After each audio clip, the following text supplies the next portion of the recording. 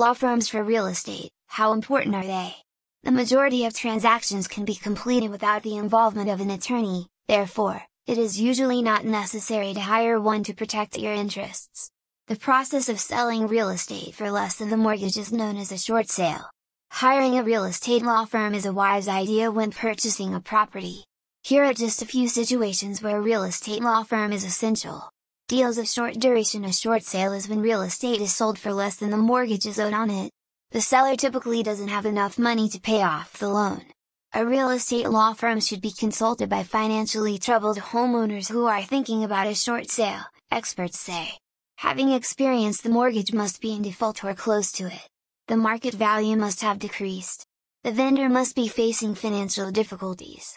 The seller must not have any other assets that could be used to pay the entire loan balance. The lender may ask the seller to liquidate any assets that could be used to pay off the loan. Vendors are protected from this in some states, and some items are not considered assets. A real estate law firm will examine the seller's circumstances and determine whether the seller qualifies. Sale approval by the lender. The bank may be able to obtain a deficiency judgment without the vendor's consent or without ensuring that the vendor is adequately protected from the mortgagee in the future. An attorney is also essential for obtaining the lender's approval for a short sale.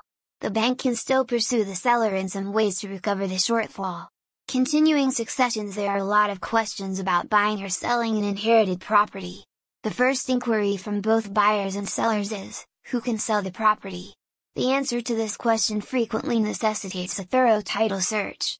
Any party can get help from the real estate law firm to make sure the transaction complies with all legal requirements. Michael W. Lanier has spent the majority of his career in real estate law but started his own company in 2006. Using loan modifications, foreclosure defense, loan forensics, credit restoration, and credit restarts, he completely redesigned his company to meet the needs of the North Florida neighborhood. As a real estate attorney, he represented lenders, buyers, and sellers in all aspects of real estate transactions.